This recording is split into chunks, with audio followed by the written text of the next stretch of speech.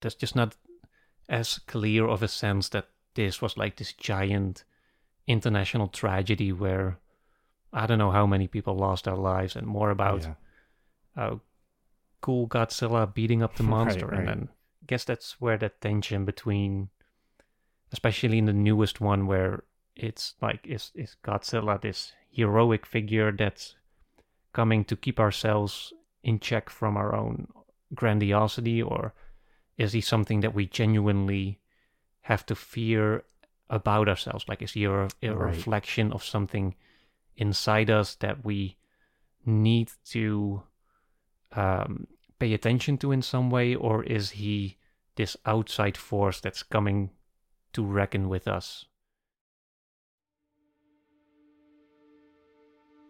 Welcome to Cinema of Meaning, the podcast that seeks to explore the depths of what cinema has to offer.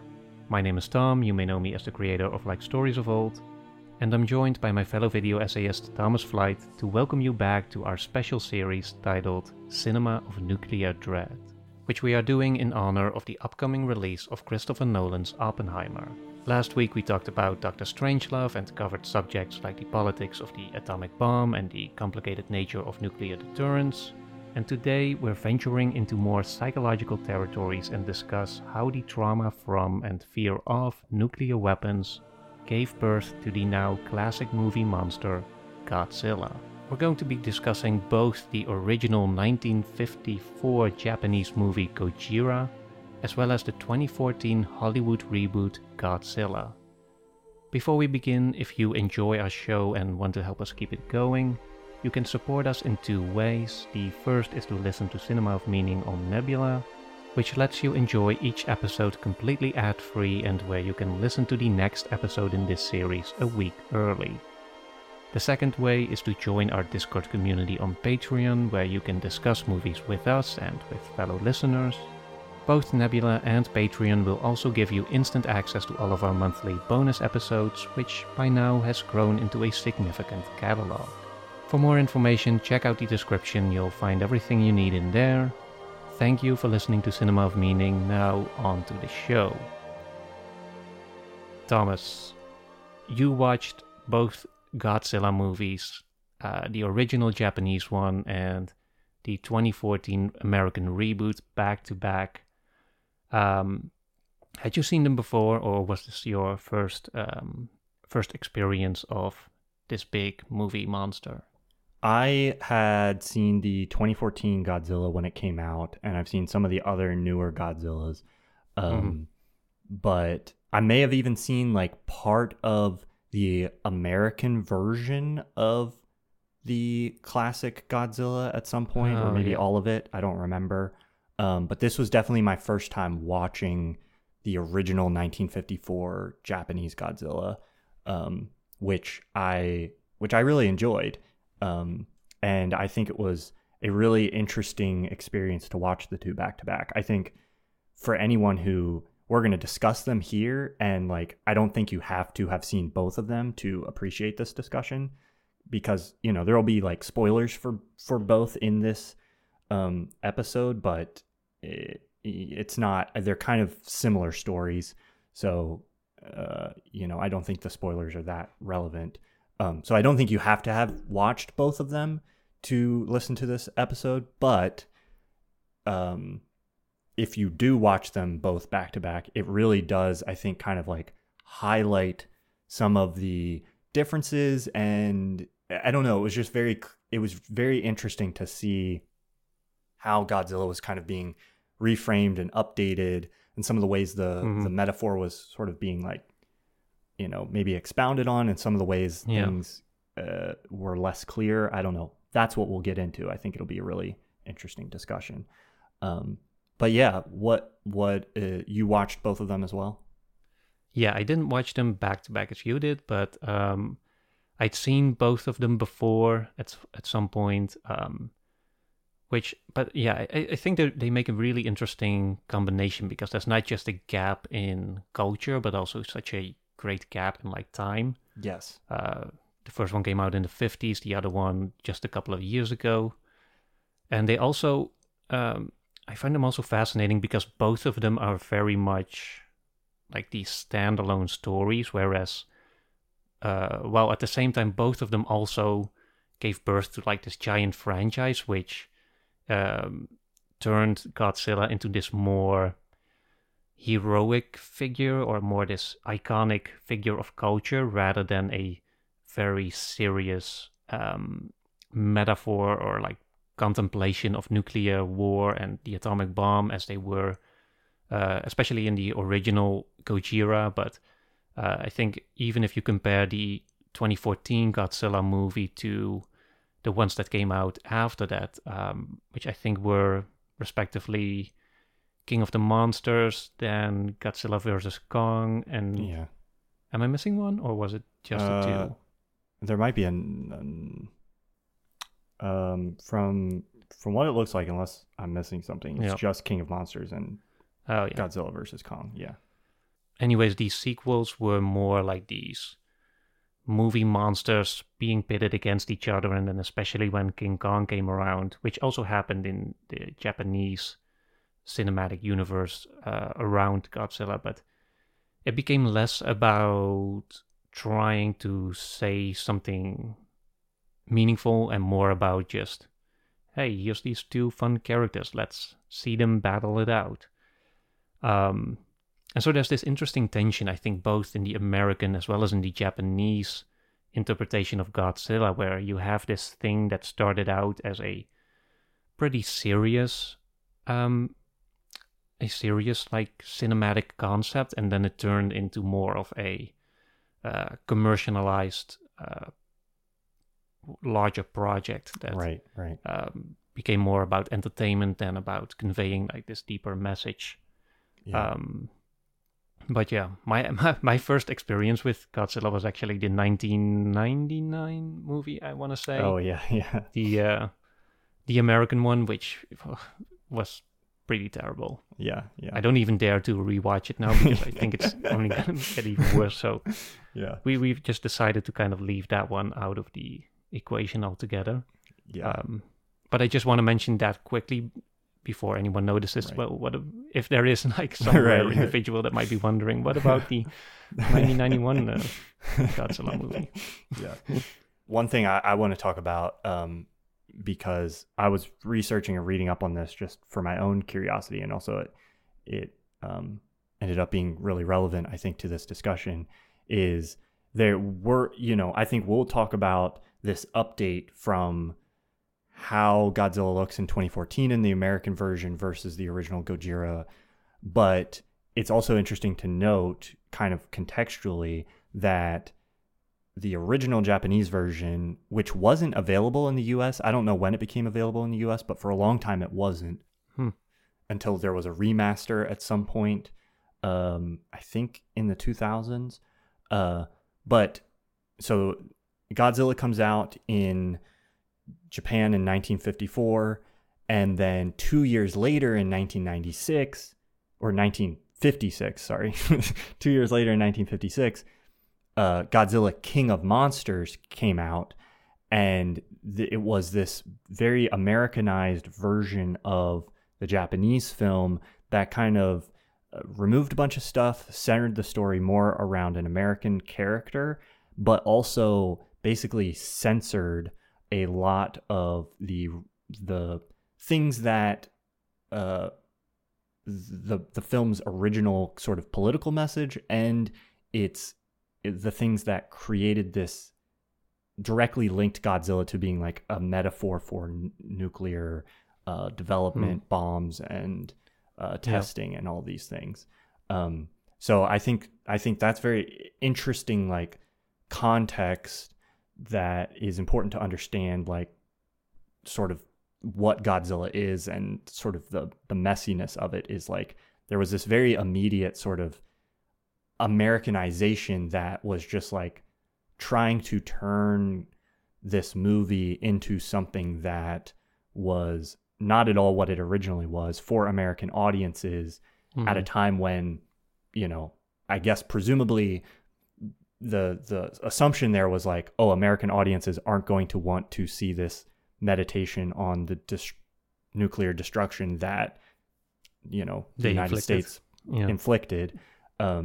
And the response, the audience responses to each were reflected that. There's reports from then, and there's some really good articles about this that I will put links to in the description.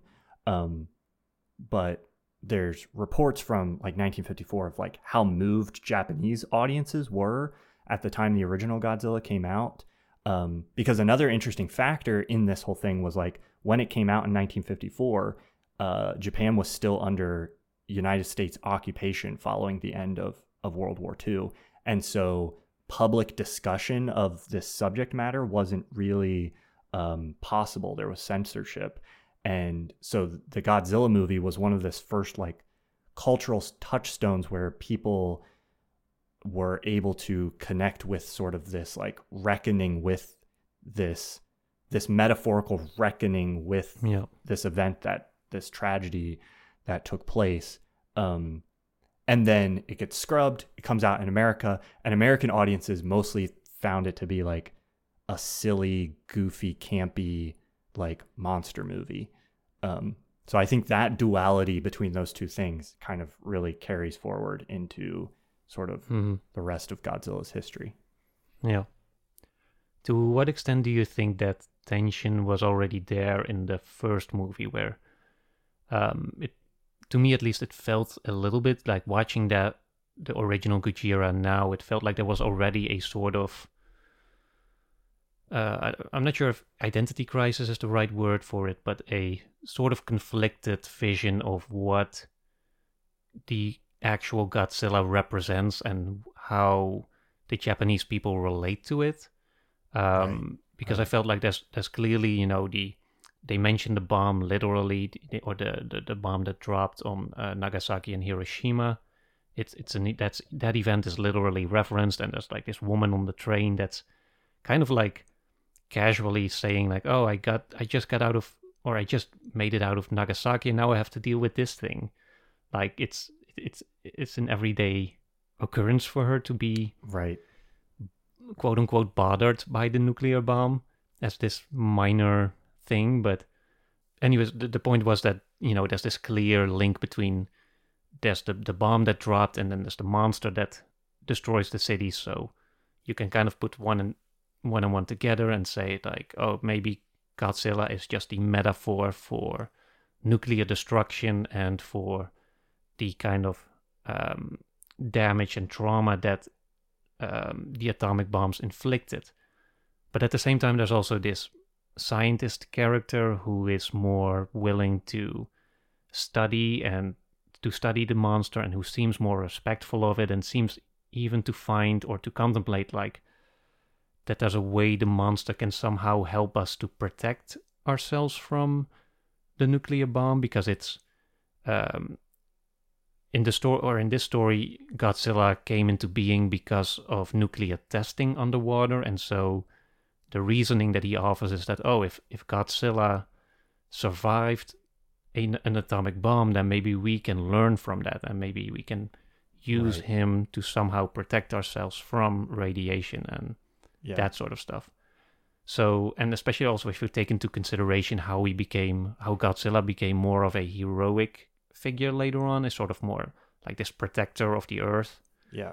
I'm just curious, where do you think like that tension came from between Godzilla being this metaphor for like the dark side of destructiveness and the atomic bomb, and more of a sort of not heroic, but like more of a protector, I guess, or maybe some form of avenger almost, in that arises not as the atomic bomb, but more as a reckoning for us having meddled with nuclear energy and nuclear power.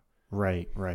Well, I think that's one of the interesting trajectories of sort of the evolution of how we're seeing Godzilla from the 1954 to 2014, is by the time you get to 2014, Godzilla wakes up and you have the Japanese character in the movie kind of being like, Godzilla is this force of nature returning balance to things. Yeah. Which, like, I think there's hints of that in the original, but that doesn't feel to me like the central thematic push of the first film. And the first film ends with, you know, destroying Godzilla, and there's this main theme of like, you do have this one character who's like, maybe we should keep him alive so that we can study him and learn from him. And then there's another character that has an even bigger weapon, like this weapon that is almost even more destructive that can destroy him, but he uses it to destroy Godzilla, but also kills himself in order to like prevent that weapon from ever being used again. So there's this like tension between like, how do we end this thing without provoking it further, sort of. And I think that feels like it kind of stays consistent to some degree, or that feels very relevant to me in terms of like Godzilla as an atomic metaphor, where it's like how nuclear war or nuclear, as this technology developed, there's this anxiety of like, how are things going to escalate? And you know, the only proper way to respond to Godzilla, to this thing, is to like not try it. You can't really fight it. Like if you try to fight it, it angers him and it gets worse. And like there's something interesting in that, where it's like you don't want to provoke this thing further, or you don't want to try to create something that could destroy it, because that would just make the problem worse in to some extent. Which I think is interesting. But like I personally, I have to be honest, have trouble like sorting out how exactly as a metaphor he works, which is what you're saying, where it's like, you know, is, especially once we get into that territory of like, he might be a natural force that's returning balance. It's like, well, if he's a metaphor in some sense for like nuclear destruction, and we're thinking about nuclear destruction as this like natural force returning balance to things, I don't know. It feels like that's very weird territory for me to like wrap my head around. But maybe there's a cultural divide there too, where, you know, my Western perspective and also being detached, like on the opposite end of these events, is like, you know, preventing me from seeing it in a way that would be more illuminating. I think that's one possibility. Or I think the other possibility is that metaphors are imperfect, and, you know, making a monster movie about nuclear war is just never going to be perfect. I don't know. Yeah. What do you think about that? Yeah, I had the same conflicted feelings. That's why I was going to put this question on you. I wouldn't have to answer it myself. But watching the original Gojira now, especially after having seen the trailer for Oppenheimer also. At the time of recording, we have not yet seen Oppenheimer, unfortunately. But there's this line in one of the trailers where I think it's Oppenheimer who says something along the lines of, oh, it's going to be the biggest bomb that the world has ever seen or whatever. And then there's this other guy played by one of the Sadfi brothers, I think, who's like, oh, until someone builds a bigger one. Right. And I think the character who says that is one of the Russian scientists who goes on to create, I think, one of the actually biggest nuclear bomb, the Tsar Bomba, years later. But that sort of progression there to me was already reflected in that final sequence in Gojira, where you have this strange scientist who has built the oxygen destroyer, I think it was called, the bomb that's bigger than the nuclear bomb. And I think there's something weirdly prescient about that, in the sense that, you know, the Gojira obviously came out of the trauma from Nagasaki and Hiroshima, but in looking back on the trajectory of nuclear development since, you know, those bombs are like tiny compared to the bombs that came later and to the destructive capabilities that we have now. They're so much worse than what was possible back then. And so I feel like that's, to some extent, that's reflected there in that, the bomb that's bigger than the original bomb and more destructive, that it could even wipe out the Godzilla monster, which is the sort of metaphor here for for that original bomb. Yeah, the last thing I was going to say is that there's the element there that might be relevant is that it doesn't just destroy Godzilla, but it also pretty much ruins like the whole ocean. At least yes. to me is what it felt like. It felt like there's this monster that we have to contend with, but if we really, I guess there's a fatalistic reading that once the genie is out of the box, it cannot go back in, and so the only way this will end if we want to erase this nuclear awareness or the knowledge of nuclear power from our collective being, or like from our society, if we want to erase it, that would also mean the erasing of like everything around it, and it would be like just total destruction. And so in that sense, there's a reading of that argues for this more pessimistic vision that, okay, it's out now, it's gonna get worse, and it's only gonna end with like total, even greater destruction. I don't want to say total necessarily, but it's going to lead to, as you mentioned, to further escalation until at some point, God knows where we'll end up with it. But yeah, I'm not sure if that's the correct reading, but that's like my weird interpretation of it, watching it now, knowing like a little bit of what Oppenheimer is going to be about, and sort of projecting that back on what Gojira may have been doing way back in the 50s. I mean, I think there was also a pretty explicit like political message in the film that I think goes along with kind of that pessimism that you're describing. But one, I think, important piece of kind of historical context that is important as well is during the time the original Gojira film was released, the U.S. was still doing testing near Japan.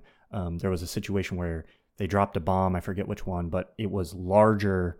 The impact radius was larger than what the U.S. had calculated for. There was a bunch of fishing boats that ended up being in that radius, and then like contaminated fish got, like, before anything could be done about it, because the U.S. was denying it happened, contaminated fish got back into Japan, and a bunch of people got sick because of this fish. So that stuff was still happening like as the movie was coming out.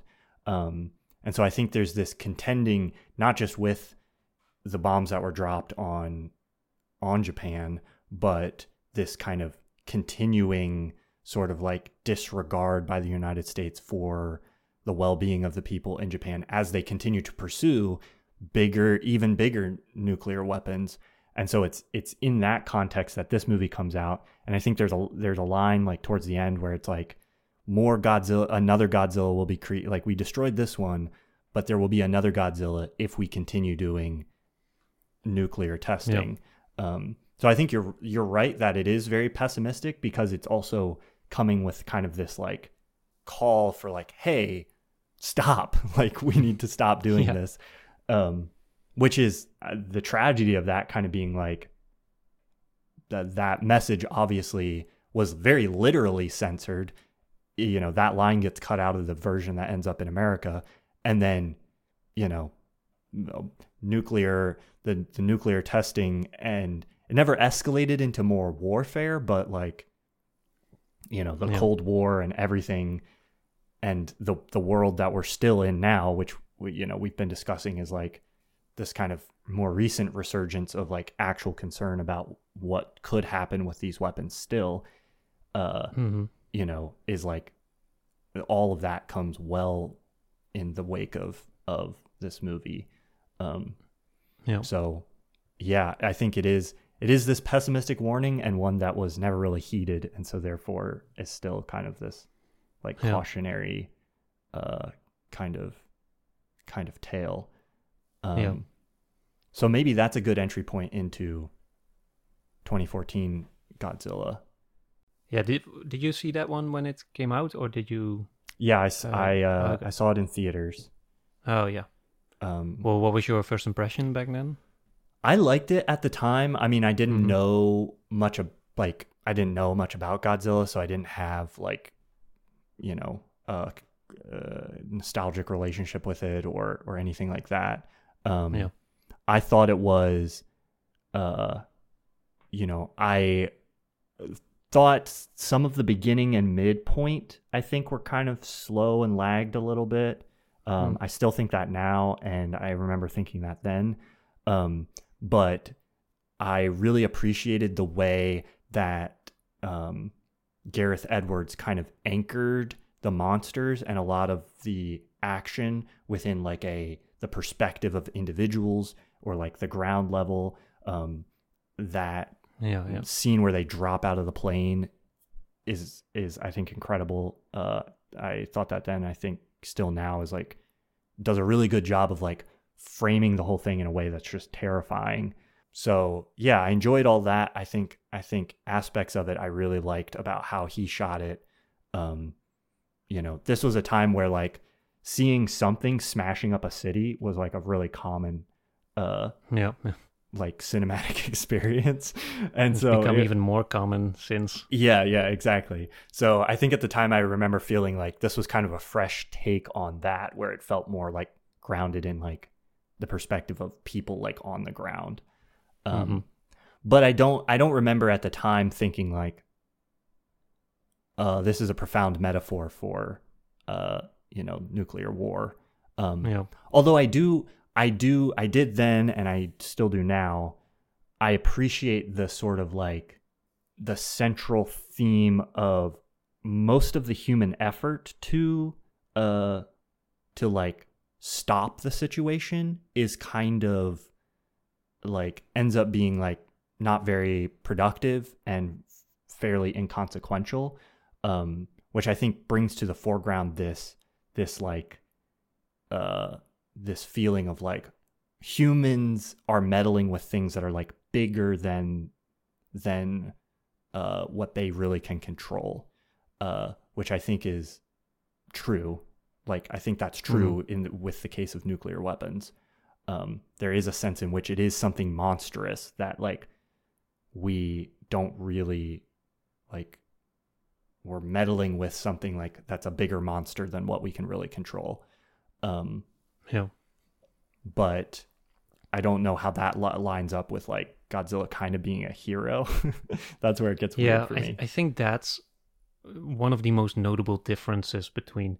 Also, I want to mention that I think that in with regards to the movie commenting on like man's arrogance and controlling nature, there's like obvious callbacks there to Jurassic Park, which you also have like visually with like the helicopter coming over the tropical forest and the other monster coming out of the cage by like slowly chipping away at these electrical wires, which sort of mimics the Tyrannosaurus escape in the original Jurassic Park.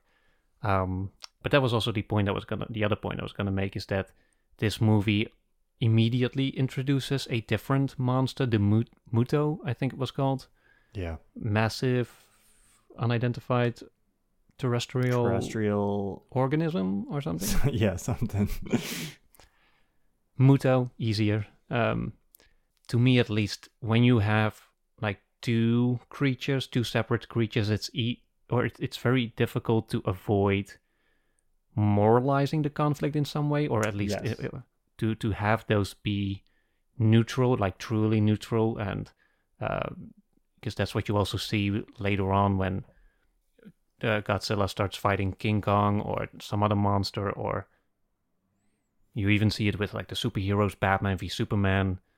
There's always like when there's like two when there's like two characters involved, either you have one be the hero and one be the villain, or you have two heroic characters, but then they often introduce like this third hero, which I guess is what I was saying with the which comes later with Kong versus Godzilla.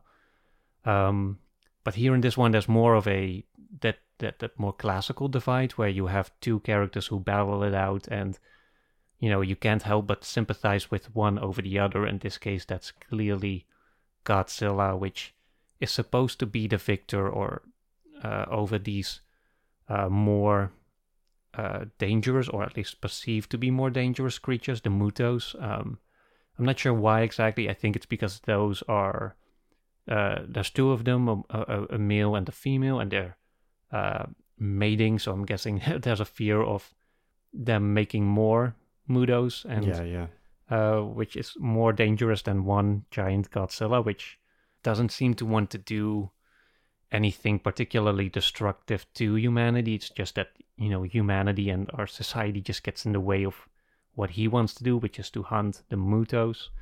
But that, to me at least, that's what creates already this very different dynamic in which you can't help but look at the Godzilla monster as some kind of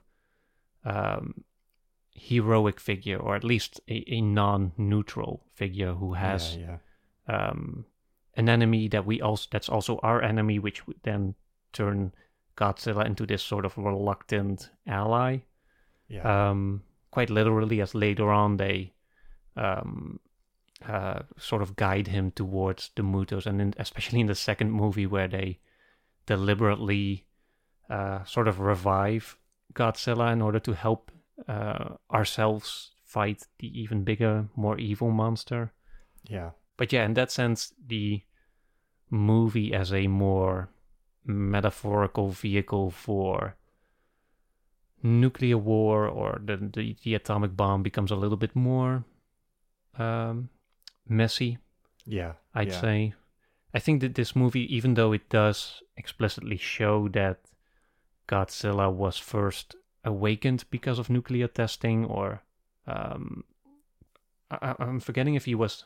I don't think he was created because of the nuclear bomb, because it's argued that he was already like sort of dormant, way below the surface, or in the inner earth or something like that.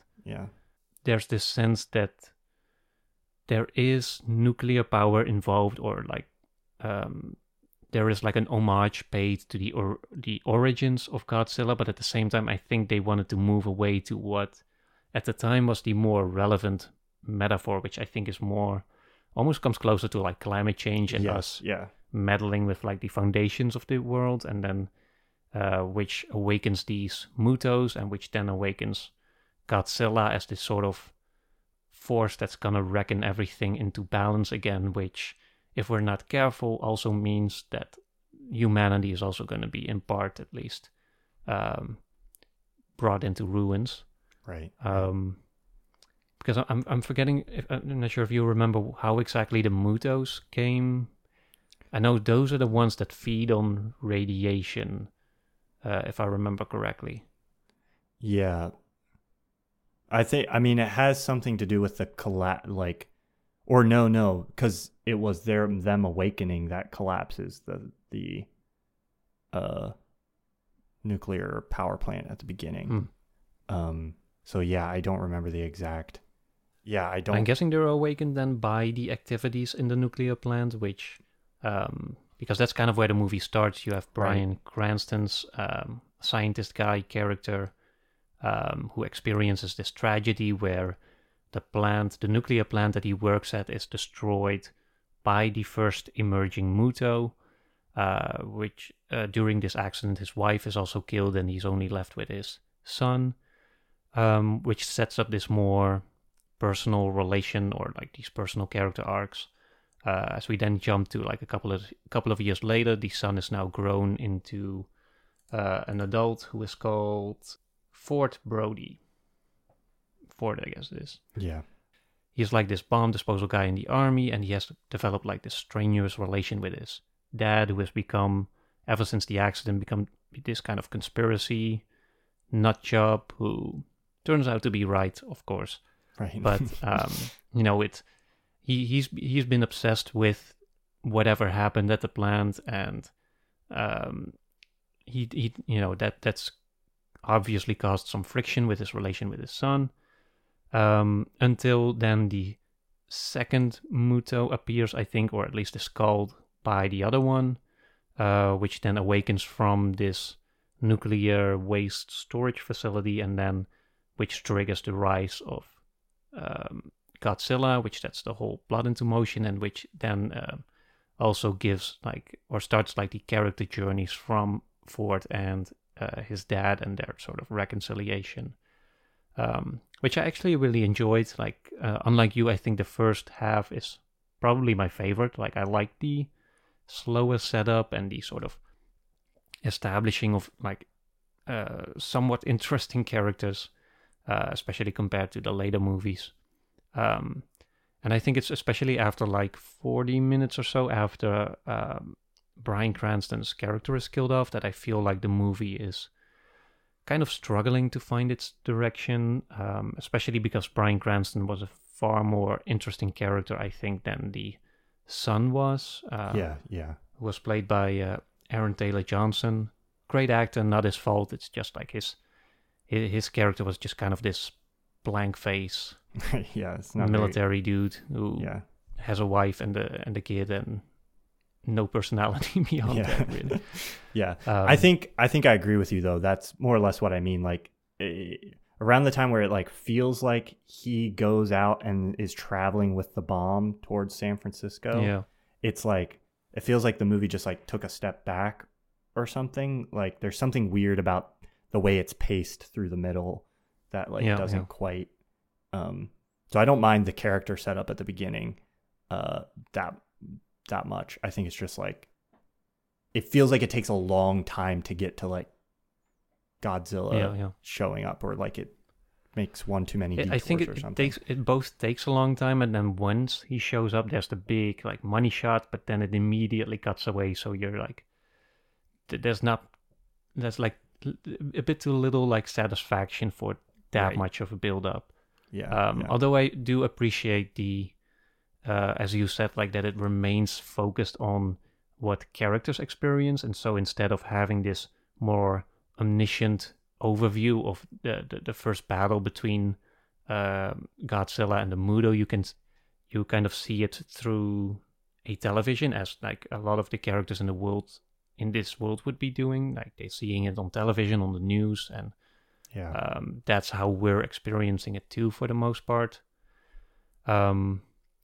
But as I watched this movie, I was trying to think of if there was a way that Bryan Cranston's character could have been more centralized throughout the whole story, because I do understand why he had to be killed off, narratively speaking, because it was sort of this thing where then his son would take over and kind of retroactively learn what his father learned and then find out for himself, and in that way sort of repair their relationship, while at the same time also giving the son something to do, because he has his own special skill that gets useful towards the end. And I think the issue, if you don't kill off Bryan Cranston, then the son character would have been kind of redundant, maybe, or wouldn't have enough to do. But I'm still not sure. I think if they had given the story a couple more passes, there would have been a way to maybe have both of them in there and have the sort of reconciliation and then the team up between father and son become more of an interesting dynamic towards the end, instead of the one that we get now, where it's mostly about Ford and his wife, who's also trapped in the city, but she doesn't really have a whole lot to do, as far as I can remember. So at the end it becomes kind of, I've seen the movie a couple of times, but for some reason I always keep forgetting, I have so many blank spots still in what happens to the second half of it. No, I was rewatching it, and granted it had been almost a decade since I had seen it in theaters, but I was I don't remember. I remember shots and set pieces and certain ways that Godzilla was portrayed in the movie, but I had zero recollection of any of the plot, because there's not. I think there's not quite enough there to grab onto, and at least by the end, like it starts to set the groundwork at the beginning, but then none of that quite pays off in the way that is satisfying. And so the way it really shines, and then I think what stuck in my memory was like, dropping through fog and seeing like a glimpse of Godzilla through your, that part was really goggles cool. Or whatever. As was the atomic breath at the end. Yes, yeah. Which was also there in the original Gojira, but it didn't look as it didn't end with Godzilla as it did in ripping a monster's head off. Muto apart. Yeah. That's a cool little bit. Yeah, which I think is an interesting. It's definitely something of note. I think is like, it's not just about how. To me, the difference between these movies isn't just about how the metaphor shifts or changes or gets messier necessarily. It's also like a different kind of, it's a different thing. It's a different kind of movie. Like if you watch Gojira, it's not terrifying now because I think to our sensibility, a black and white film with, practical effects that are still cool, but like feel out of date at this point. It feels can feel a little bit goofy. Yeah, it's hard to be like fully immersed in that, but it seems pretty clear to me watching it that the intention was to create something that was invoking a very real sense of like a sense of a disaster that was or like something actually horrifying was the like what they were trying to invoke through the monster and through how they, it didn't feel like action to me. It felt like we have this monster and he's destroying things, and that destruction is supposed to sort of actually feel horrifying. That's how it seems to me. I don't know what Japanese people were thinking in 1954, but that's what it feels like looking back. And then you watch, I think, Godzilla kind of went on this trajectory after that. And then by the time you get to 2014, you have regrounding it in the nuclear metaphor a little bit, but it's still like, this is an action movie. This is a movie that's going to end with like Godzilla ripping apart another monster and like fighting, and there is a little bit of horror there, but almost like the most horrifying thing in the whole movie is the opening when like Bryan Cranston has to watch the like, gates close on his wife, and knowing that she's going to die. Godzilla 2014 is like an action adventure movie with some kind of horrifying elements and some light nuclear metaphor, whereas the original Godzilla was like more strictly sort of like this.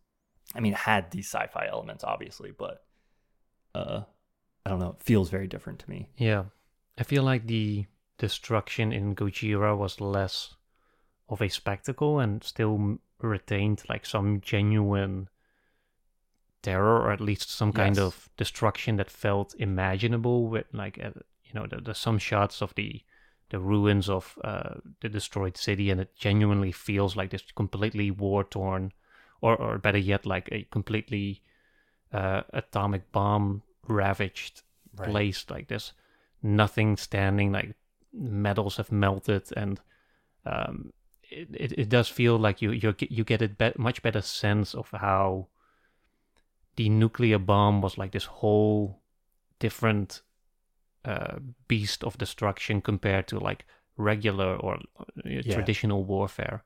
And I feel like that's also something that the newer movie kind of loses when it becomes about, the whole, you have the Ken Watanabe character who's like, oh, let them fight.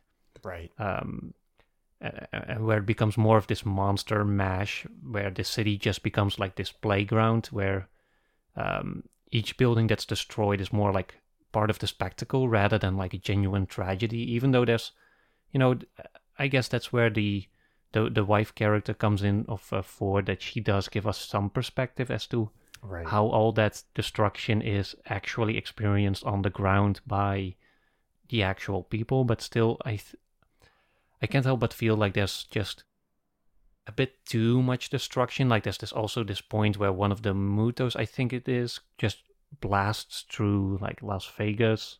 Right, yeah, but there's almost like I wouldn't say comic relief, but it's kind of played a little bit too casually, in my opinion. And then at the end, of course, when there's, as you said, like he's smashing the Muto into some building and then into another one, and at some point it just becomes like visual noise instead of like a true sense of destruction and dread. And that's just not as clear of a sense that this was like this giant international tragedy where I don't know how many people lost their lives, and more about cool Godzilla beating up the monster, right. And then which is then kind of affirmed at the end where he seems to be dead, but then he wakes up and he sort of walks off into the ocean, and there's this weird feeling where it's like, oh, everything is well, I guess, but then you also kind of look around and then the whole city is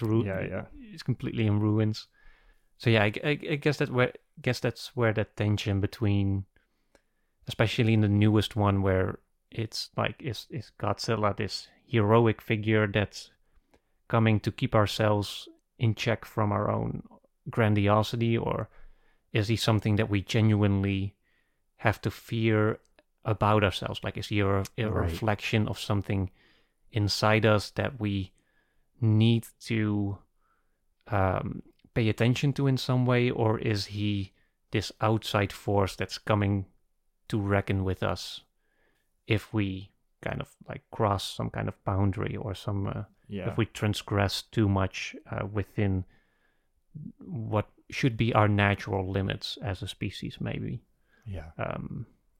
And I think this movie falls into the latter category, where it seems like that's more the case, more like that Jurassic Park-y or Jurassic Park-esque reflection of like, if we meddle too much with nature, like nature will come back to bite us in the ass. And it feels like that's more what the 2014 movie seems to lean on, which I guess is a fair metaphor. I think it mostly works, but as a direct link to the nuclear metaphor, it becomes a little. If you think about it too hard, it gets really weird. It makes me very uncomfortable because, like, I'll say I think you're right, and I think it does kind of work, and I like that's the vibe I got from the first time I watched it, not having seen the original 1954 Godzilla, was like, I knew he's related to nuclear stuff somehow, but mostly it's about, hey, don't meddle with things you can't control. Don't meddle with forces of nature beyond your control, or like it's going to come back to bite you. But then, like, when you think about that shift in the metaphor in the context of like the original Godzilla is kind of about, it's this thing that comes out of the ocean and just wreaks havoc on Japan, and then they are desperately trying everything to like stop it, and they eventually figure out how to, and then for the time being, and then they're like, nuclear testing, pursuing these things is bad, it's going to create more of this. And then you jump ahead and it's kind of like Godzilla is kind of on our side a little bit, like maybe, it's like he's dangerous and we can't meddle with him, but like kind of like it's kind of working out in our favor is like a little bit of the vibe of how it's going in the 2014 movie, which just feels really weird to me from the perspective of, this is an American movie being made by the people who are in the country who are like, yeah, we're developing all these bombs and we're the only ones who are dropping them anywhere, but like we're fine. It's not really destroying us that much. I don't know. It's like, I don't think that's what anybody making this movie is explicitly trying to say with this, but it just feels there's something like that. There's something about it, about that evolution of the character that makes me feel weird. when you try to relate it back to that original thing. But is this where we get into the controversial territory of questioning whether the United States was justified in dropping the bomb? Right. Well, I guess I feel like that's still pretty much a prevailing sentiment, right? That it was not necessarily justified, but at least necessary, it wasn't like a smaller evil to prevent like an even greater evil. Right. And I think that's where the discussion, I think, is really going to get interesting as we get into Oppenheimer, which I think is going to have to kind of face some of that thematically. So maybe we can get more into that then. But if I was putting my cards on the table, I would have to say, like, I have issues with like morally justifying the use of the bombs, even like on a like, oh, it was necessary, or like I don't know the all the details of the history and everything that went into that like decision, but I just know like my personal like moral sense of the situation. It's just like it doesn't feel like that kind of it crossed a boundary. Yeah, it feels like a line is crossed. But I'm also like, I don't know if I would say I'm a pacifist, but like I lean pretty heavily in that direction towards like, I think if like somebody's like directly attacking you, like self-defense, I don't have a problem with, but like outside of that, like pretty much any kind of violence I tend to have a problem with. So like, that's just my, it's like, that's the perspective I'm coming from thinking about these things. So, I don't know. I, for the record, I don't think the 2014 Godzilla is trying to, or at least unintentionally, is arguing for that perspective where the bomb was necessary. I don't think, because I think it does clearly establish that the Godzilla is like an outsider figure. Like it's something non-human, like outside of like even human concepts of justice that's coming to reckon with us. Instead of like being this necessary evil that the United States awakens specifically to combat what they perceive as this other threat, which are these mutos. So I don't think that's the case. And I agree. I don't think that's explicitly trying to be stated with this film. It is just interesting when you're trying to transpose this very like symbolic figure to something else. It's like, it's already a monster movie, like as symbolism for like these really heavy issues.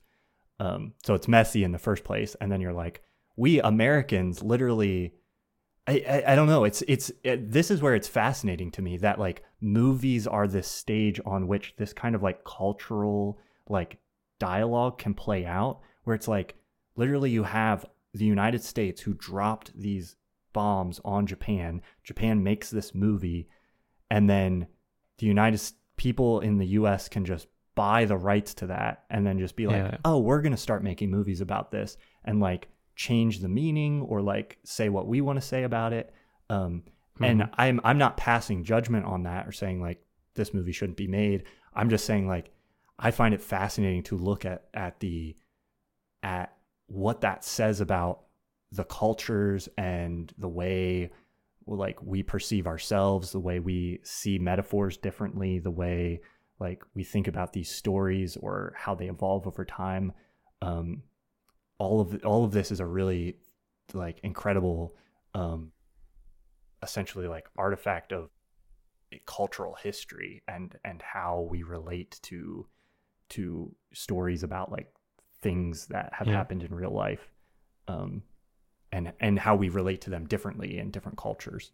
I agree. Yeah, I think it's definitely natural and okay for metaphors to change over time and to be adapted and readapted into different cultures or different time periods.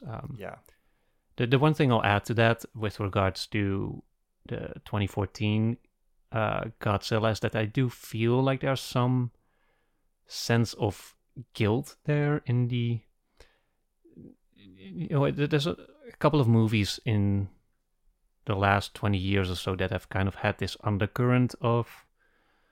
I'm not sure what the right word is, like masochism maybe, or the almost like a sort of anti-humanity sentiment where it feels like there's this undercurrent where a movie is suggesting that, humans are the actual parasites on the planet and we're destroying our home. And I feel like that's more and more becoming like a feeling that a lot of people have about ourselves or about our society, especially here in the West, I think, which is also being expressed, I think, in some ways through movies like 2014's Godzilla, where there's almost like this feeling like Godzilla is coming to destroy us, but we deserve it. So that's what makes him also a heroic figure. Like it's almost like we deserve like some kind of reckoning. So we're almost like, it's not that we're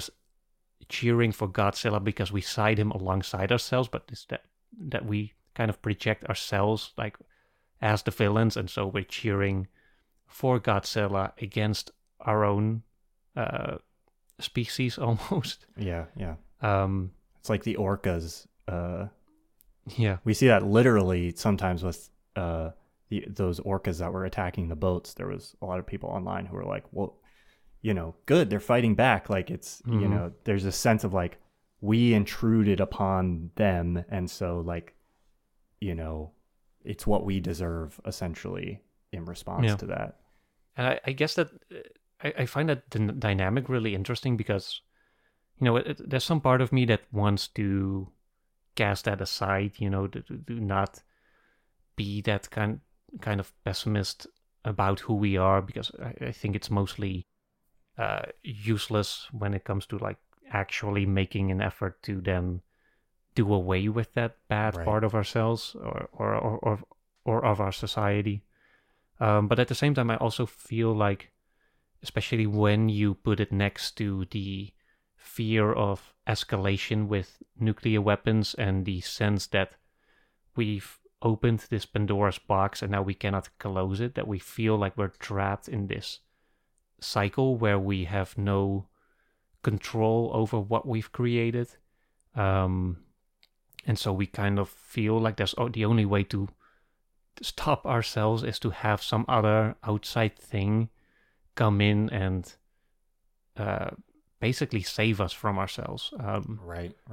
Which I think this is actually also moving ahead to like Oppenheimer. Like if you go back to Nolan's Tenet, there's also this interesting sense where, you have this time inversion mechanic, which is coming to us from the future, but then the goal in the present is to stop it from ever being invented. And so there's this sense that I talked about this in the Christopher Nolan retrospective that I made, is that there's this goal to sort of uninvent the atomic bomb, to erase that knowledge before it even becomes a thing. Right. And there's like a line early in the movie where one character is explaining the conflict to the protagonist, and then he says like, to know its true nature, to know like the true nature of the conflict is already to lose, which means that, once the bomb has been invented, like once the knowledge is out there, that's already like, that's the failure state. That's already when things have been lost. And I wonder how that's going to play out in Oppenheimer, especially when there's that sense of having created something and then knowing that it will never be uncreated again, or at least not without, significant destructive consequences that would erase us or set us back into the Stone Age or whatever. And so in that sense, I think Tenet might actually be an interesting segue also into Oppenheimer, as we're, if you want like a movie to rewatch before to prepare yourself for Oppenheimer. But I'm just fascinated by that idea of once knowledge is out there, there's no way to kind of pull it back, and how that kind of affects us psychologically also, where we feel that is happening, but we also become constricted by that knowledge, and then or by the awareness of knowledge. And that to me, that's where there's like an interesting bleakness almost in as to how we can then move forward in a way to still contain it in some way, or to have it not be destructive, or to break the cycle to some extent. I just find that very interesting, and I'm very curious to see how that's gonna play out in Oppenheimer.